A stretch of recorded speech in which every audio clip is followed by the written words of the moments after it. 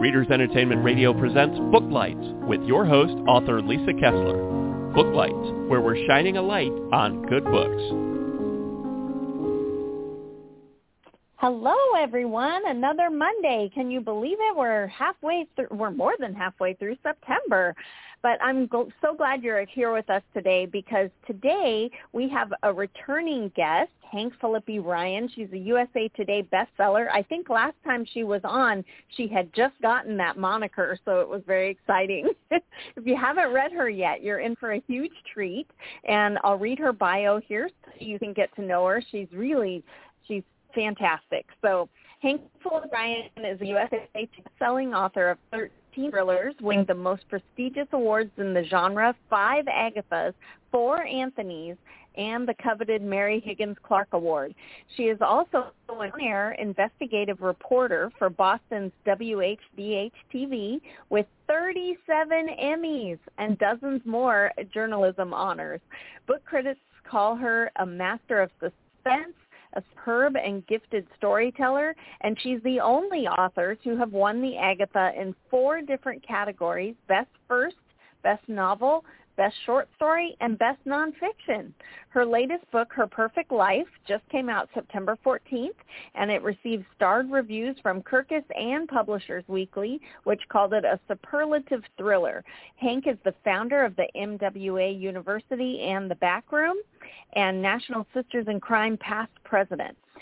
I did put her website link there, right there on the Blog Talk site. If you're listening live or if you're listening later, you can hop over there, sign up for her newsletter, check out all the great content over there.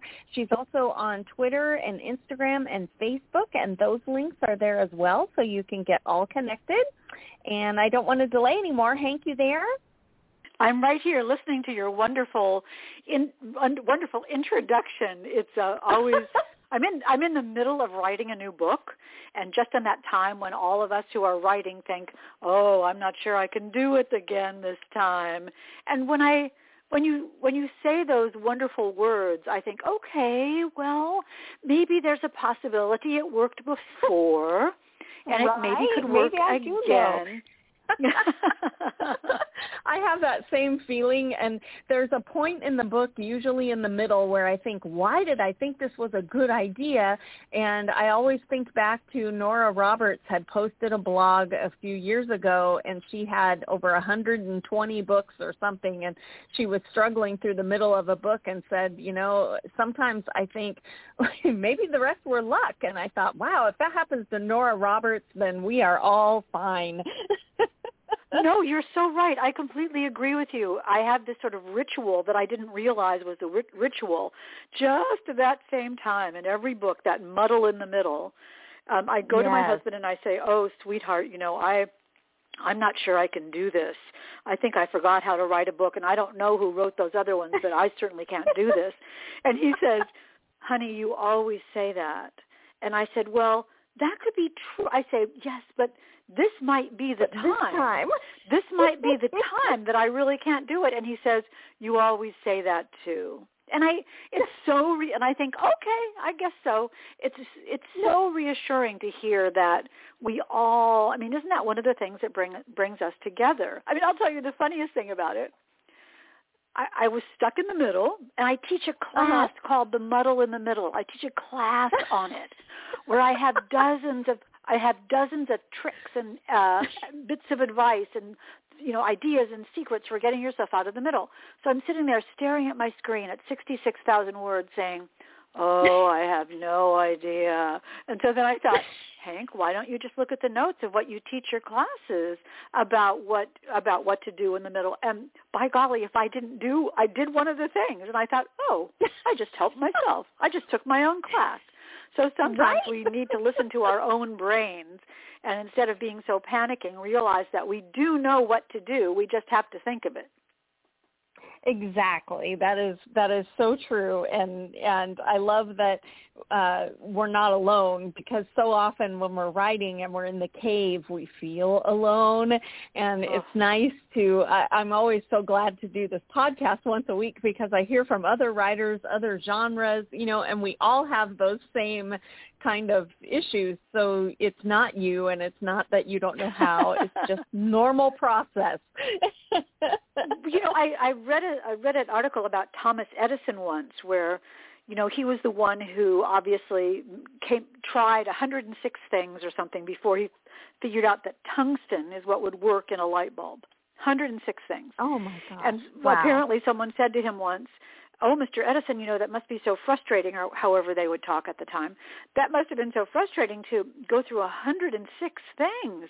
And he reportedly said, "Well, no, I think that's great. Now I know of 106 things that don't work." So that's another right. way to look at it. But he had a great quote. He had a great quote, Edison did, that said, "When you think you have exhausted all of the possibilities, remember this: you haven't." And isn't that so reassuring? It's just that It's not that you can't solve the problem. It's just that you haven't thought of the answer yet, and it will come. Right. It's out there. We just haven't grabbed it yet. Exactly. Well, can you tell everybody about Her Perfect Life and why they should go grab it this week? No pressure. It's just my career. Right. No pressure. No. Yeah. Just go grab it this week.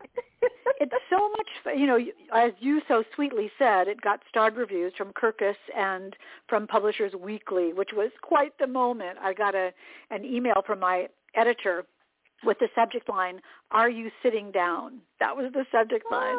And I opened it up to see those 2 starred reviews, and that was great. So it's interesting, Lisa, because to talk about a thriller, a psychological thriller like Her Perfect Life is a little difficult without giving it away, but I think I figured out a way. There was a challenge. There was a challenge on Twitter that said, "Can you describe your book in 5 words?"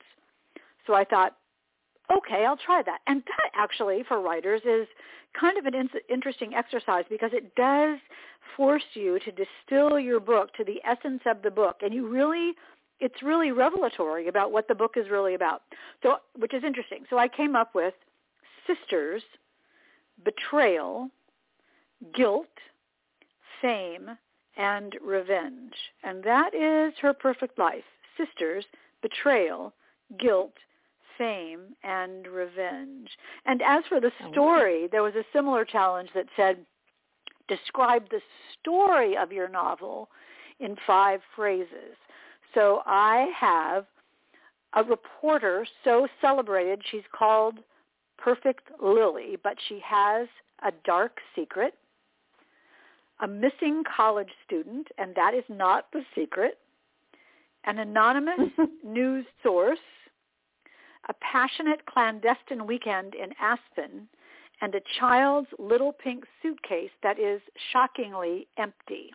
So basically, Lily Atwood is the main character of the story, a reporter named Lily Atwood, who is so celebrated that everybody knows who she is, and that is her biggest problem.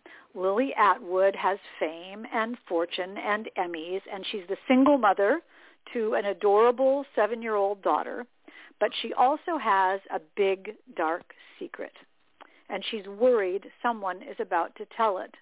But the problem, she discovers, is how do you keep a secret when you're always in the spotlight?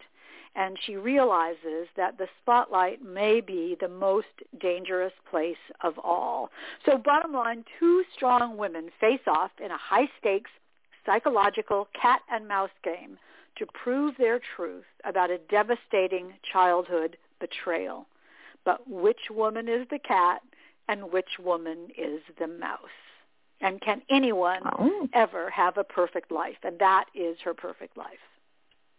Oh, I love it. It sounds fantastic. And when I was poking around before the interview around your website and things, I saw that she is, a big television reporter, and I know that's your background. And so I was immediately wondering, how much of you is inside of her?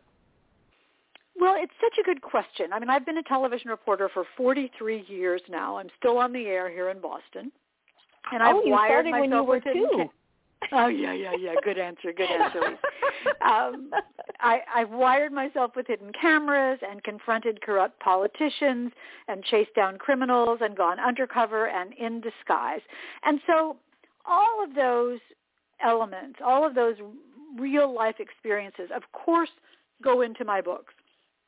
But my books, my television stories made into fiction. But what they are is the authenticity and the reality and the genuine experiences that I've had. And Her Perfect Life really came from 2 very specific experiences that I can tell you very quickly. One, when I was starting in television back in the 70s, I was a newbie reporter, but I'd been on the air in Indianapolis, my hometown, for, maybe 6 or 8 months. And I went to the laundromat. That's how glamorous my life was. Right. I went to the laundromat, and someone came up to me in the laundromat. A woman came up to me in the laundromat and said, "Aren't you Hank Philippi from TV?" And I said, "Yeah, hi." And she said, "Oh, I have a great story for you. Let me tell you all about this." And so right then, here in the laundromat, while I was trying to wash my clothes, and this woman came up to me and was talking to me. And on one hand, I ask people to call me. Do you have a story? Do you have a news idea? Tell me about it. I'd like to do a story about it. Would you like to be a source? All those kinds of things. So I love to engage with people like that. And somebody might tell me the next Watergate or the next big story. So I'm eager to hear the story. There's no question about it. On the other hand, I was balancing it with, I'm in the laundromat, okay? Right. I just do my laundry. So I went home and I called my mom, and I think I was 26 or so. I called my mom and I said, "Can you believe it, Mom?" I was whining. "Can you believe it, Mom? Somebody came up to me in the laundromat and they're trying to talk to me."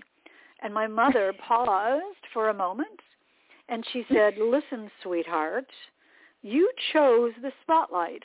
Welcome to the spotlight, and I don't ever want to hear you complain about it again." And that was 40 years ago, and I remember the sound of her voice telling me that, because what good advice that was.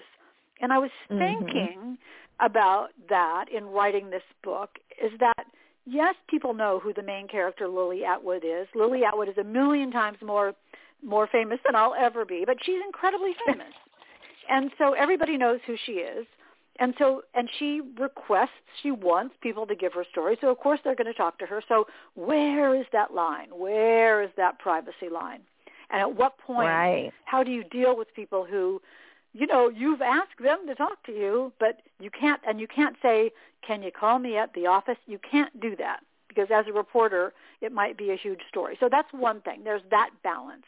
The other thing quickly is when I was anchoring the weekend news in Atlanta in the 80s, I had gotten off the 11 o'clock news, and I was driving home. It was about, after midnight on a Saturday night. And I turned the corner into my little street, Park Street in Atlanta, and there were police cars just all up and down the street, blue lights flashing. And I thought, wow, crime scene, maybe I stumbled onto a story. And then as I got closer, it was clear that the police cars were at my house. And if there was a crime scene, it was my house. No. And and so I parked the car as fast as I could. I leaped out of the car, slammed the door, ran to the police officer, and I said, "I'm Hank from Channel 2." And he says, "Yeah, I know who you are." And I said, "Well, that's my house. What's wrong? That's my house." And the police officer said, "We caught a burglar in your house. Someone had broken into your house, and that's him in the cruiser back there. We caught him." And he said he told us that he broke into your house because he knew you were live on the air and knew you were not home. And that's why he did it. And I thought, oh my golly, he knew where I was live on TV. Right. So he knew where I wasn't. I wasn't home.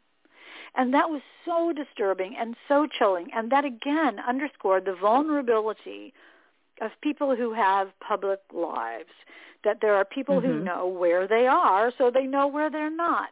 And then I started thinking about, a reporter with a family. I mean, I lived in that house alone, but what if I had had children? What if I had, for instance, the way Lily Atwood does, a little daughter who was home? So Lily in the book chose the spotlight. She's this famous reporter and all that comes with it. But her daughter didn't choose the spotlight. Little Rowan didn't choose the spotlight. And yet she's in it too. And that is the essence of the story. How does a public person protect their child? And all of us are public people now. And anyone and anyone who is a mom, no matter what career or job they have or how their life is, wants to protect their children from the problems that might emerge in their own lives. So that was the essence of her perfect life. Lily is trying to keep her perfect life, and she's trying to keep her daughter's life perfect as well. And how do you do that? So, and what if your own career has put your family in danger? And that's what her perfect life is also about. So that's where that came from. So am I in it? Yes and no. Certainly, Lily is a reporter, and she does reporter things, and there's nothing in the book that wouldn't actually happen, and I hear that from a lot of people, how authentic it feels. But what you don't know from watching television is the emotion of the people on the air.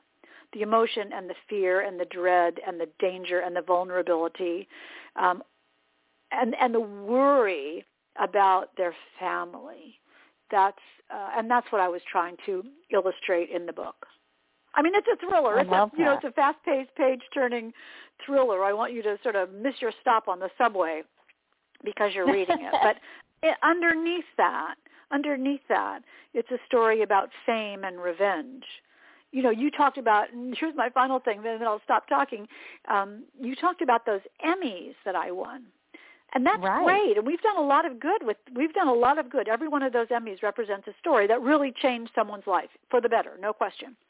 But they also represent someone's secret that I told, someone's secret that they didn't want me to tell. And that's made me some enemies. So there are people who are not happy with me and who are not happy with my stories. And what might they do? And that's exactly the situation that Lily, an investigative reporter, is also in, that she's made some enemies along the way. And might one of those people be the one who's getting back at her?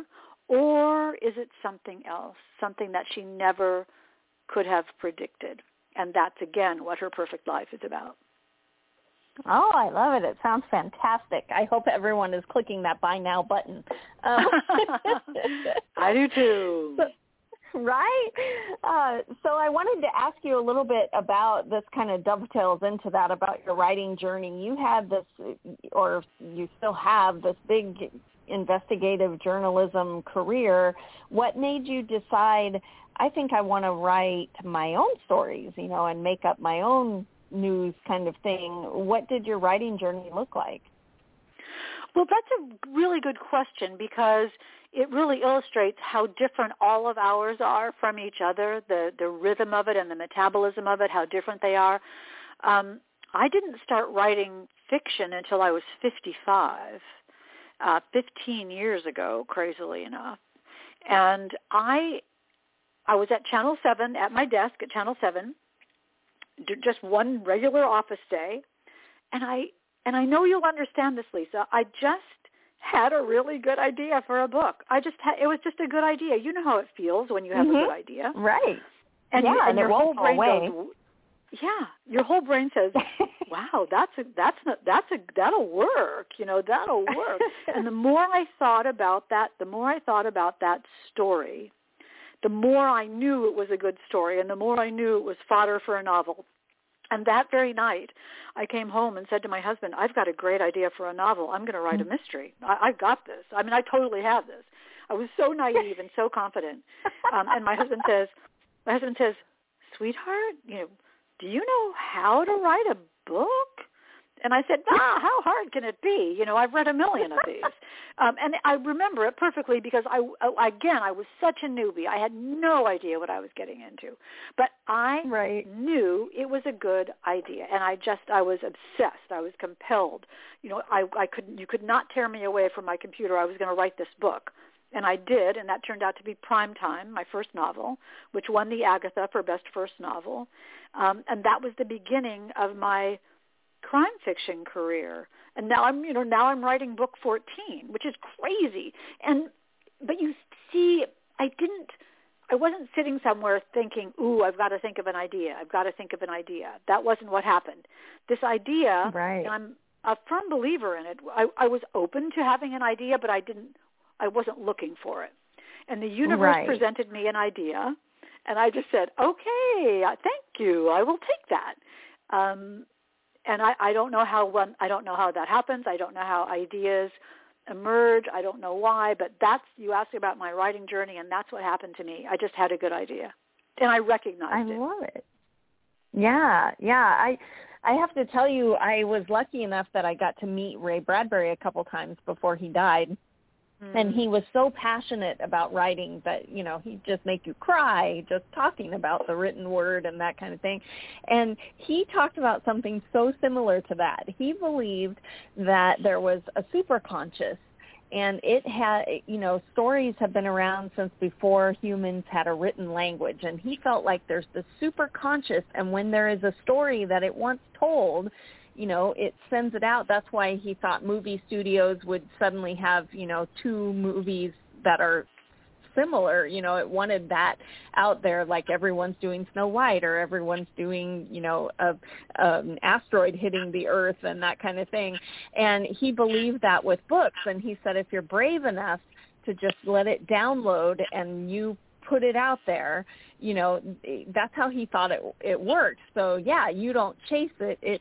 It finds you, and then you go with it. And I love that you were open to it, and it just, you know, downloaded in, and there you went. Now you're a novelist. I embrace that. You know, I embrace that. I think it's very.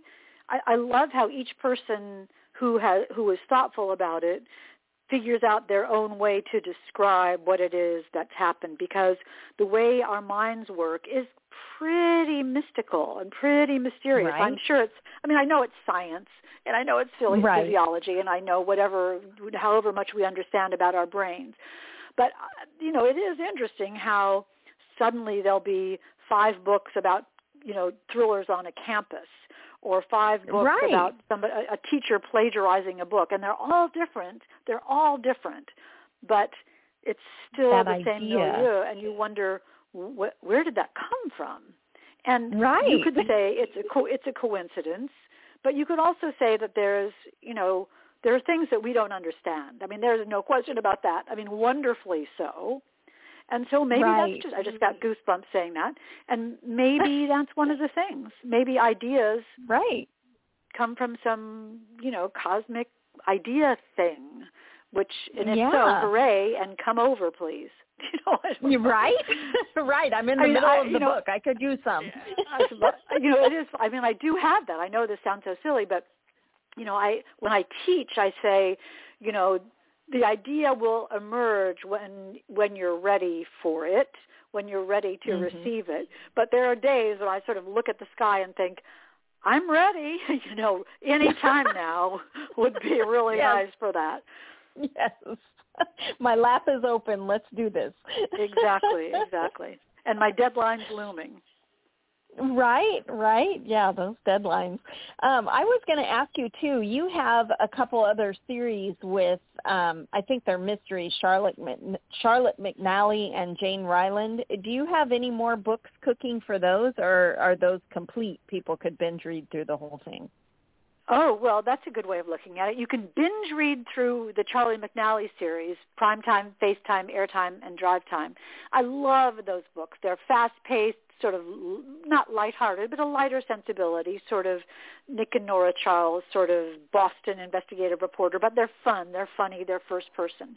I love those. And that one, golly, that's the one that won the Agatha, and every one of them was nominated for the Anthony and the Agatha, if I remember, and I love them. They're great. Then there are the 5 Jane Ryland series, the first of which, The Other Woman, won the Mary Higgins Clark Award. And there is a contract now for a 6th at least of those. Oh, yay. So there may be another Jane Ryland at some point, but there are 2 more standalones coming first. So I would say that's binge-worthy. The Jane Ryland series are binge-worthy right now. 2 of those won the Agatha for Best Novel of the Year. So I'm very proud of that. But the same thing happened with Trust Me, my first standalone Trust Me. I just had this good idea, and I called my editor and I said, I know I have a contract for another Jane Ryland book, and I really want to do that. But it was actually my agent, and I said, but listen to this. Here's an idea. And she said, oh, yeah, you're going to write that first. Hang on. And, soon after, there was a contract for this first standalone, and that was Trust Me. And that was the beginning of my writing standalones. The more I talk to you, the more I think, wow, so much of this is a rhythm that I didn't really think about, but it's a rhythm of ideas. Yeah. Yeah, we can't see it when we're in it, but when you stand back, you're like, oh, you can see a theme. Exactly. So I wanted to ask you, do you find inspiration in headlines of stories that you do? Do you jot things down so you remember them for later? Do your 2 careers feed off each other a little bit? They do. Certainly they do. I'm also always, moving headlines into my story idea email file. But I'm not sure I ever use them. I mean, that sounds kind of crazy. I'm always thinking about the stories, and I'm always saving them, but I wonder if it's just some sort of a compost thing of ideas where, yes, my brain is always sort of searching for them, but I've never found a book idea that way. It sort of works the other way. And sometimes even I'll have a book idea, and this goes right to what you were saying and what Ray Bradbury was saying. Sometimes I'll have a book idea, and I'll think, oh, yeah, that's a good idea. And then 2 weeks later, I'll see a news story about essentially the same thing. And that's even weirder. Right. So it shows you that, though, proves there's something that's out there. But I do think, after 40-some years of doing the news, I've seen people lie, and I've visited people in prison and had people, admit to murder. And, I've been in SWAT teams in hurricanes and fires and had stalkers and people push me down and all those kinds of things. And I threatened and stalked and called it home and followed home and all those kinds of things. So all that just goes into the compost heap of my brain. And then a brand new story comes out. Oh, it's like a Rubik's Cube. You take the little colored squares of your life and click, click, click, click, click, click, and at some point they click together in a certain way. They never clicked together before, and there's your idea, and there's your story. I love it. Well, really quick, for the people who are listening who are trying to write their first book or are thinking about it, do you tend to be a big plotter for your thrillers, or do you let them, unleash as they go? Are you a pantser and just, follow the story where it goes, or a bit of both? George Martin, who wrote Game of Thrones, said there are 2 kinds of writers, the architects and the gardeners. And the architects have a structure, and they build their story on the structure. The gardeners plant the seed and see what grows. And I'm totally a gardener. I'll start with one good idea. Me too. Yeah, are you okay? And you see, but isn't that a perfect image? So I have a good idea. I type chapter 1, and I think, okay, here we go. And when people say to me, wow, the twist in Her Perfect Life, the ending of Her Perfect Life, I never saw that coming. I say, I know. Wasn't that a surprise? Talk about a surprise ending or a surprise twists within. I surprise myself every time. And I'm so happy about that. Sue Grafton used to call that the magic, that if you just let your brain go to work, the story will emerge. And so I'm always in search of the story, whether it's on television or whether it's in fiction. And I have confidence story will emerge when the time is right. So for first-time writers or beginning writers, just do it. Just write stuff down. You can fix it later. It doesn't have to be perfect the first moment you put it on the page. I agree.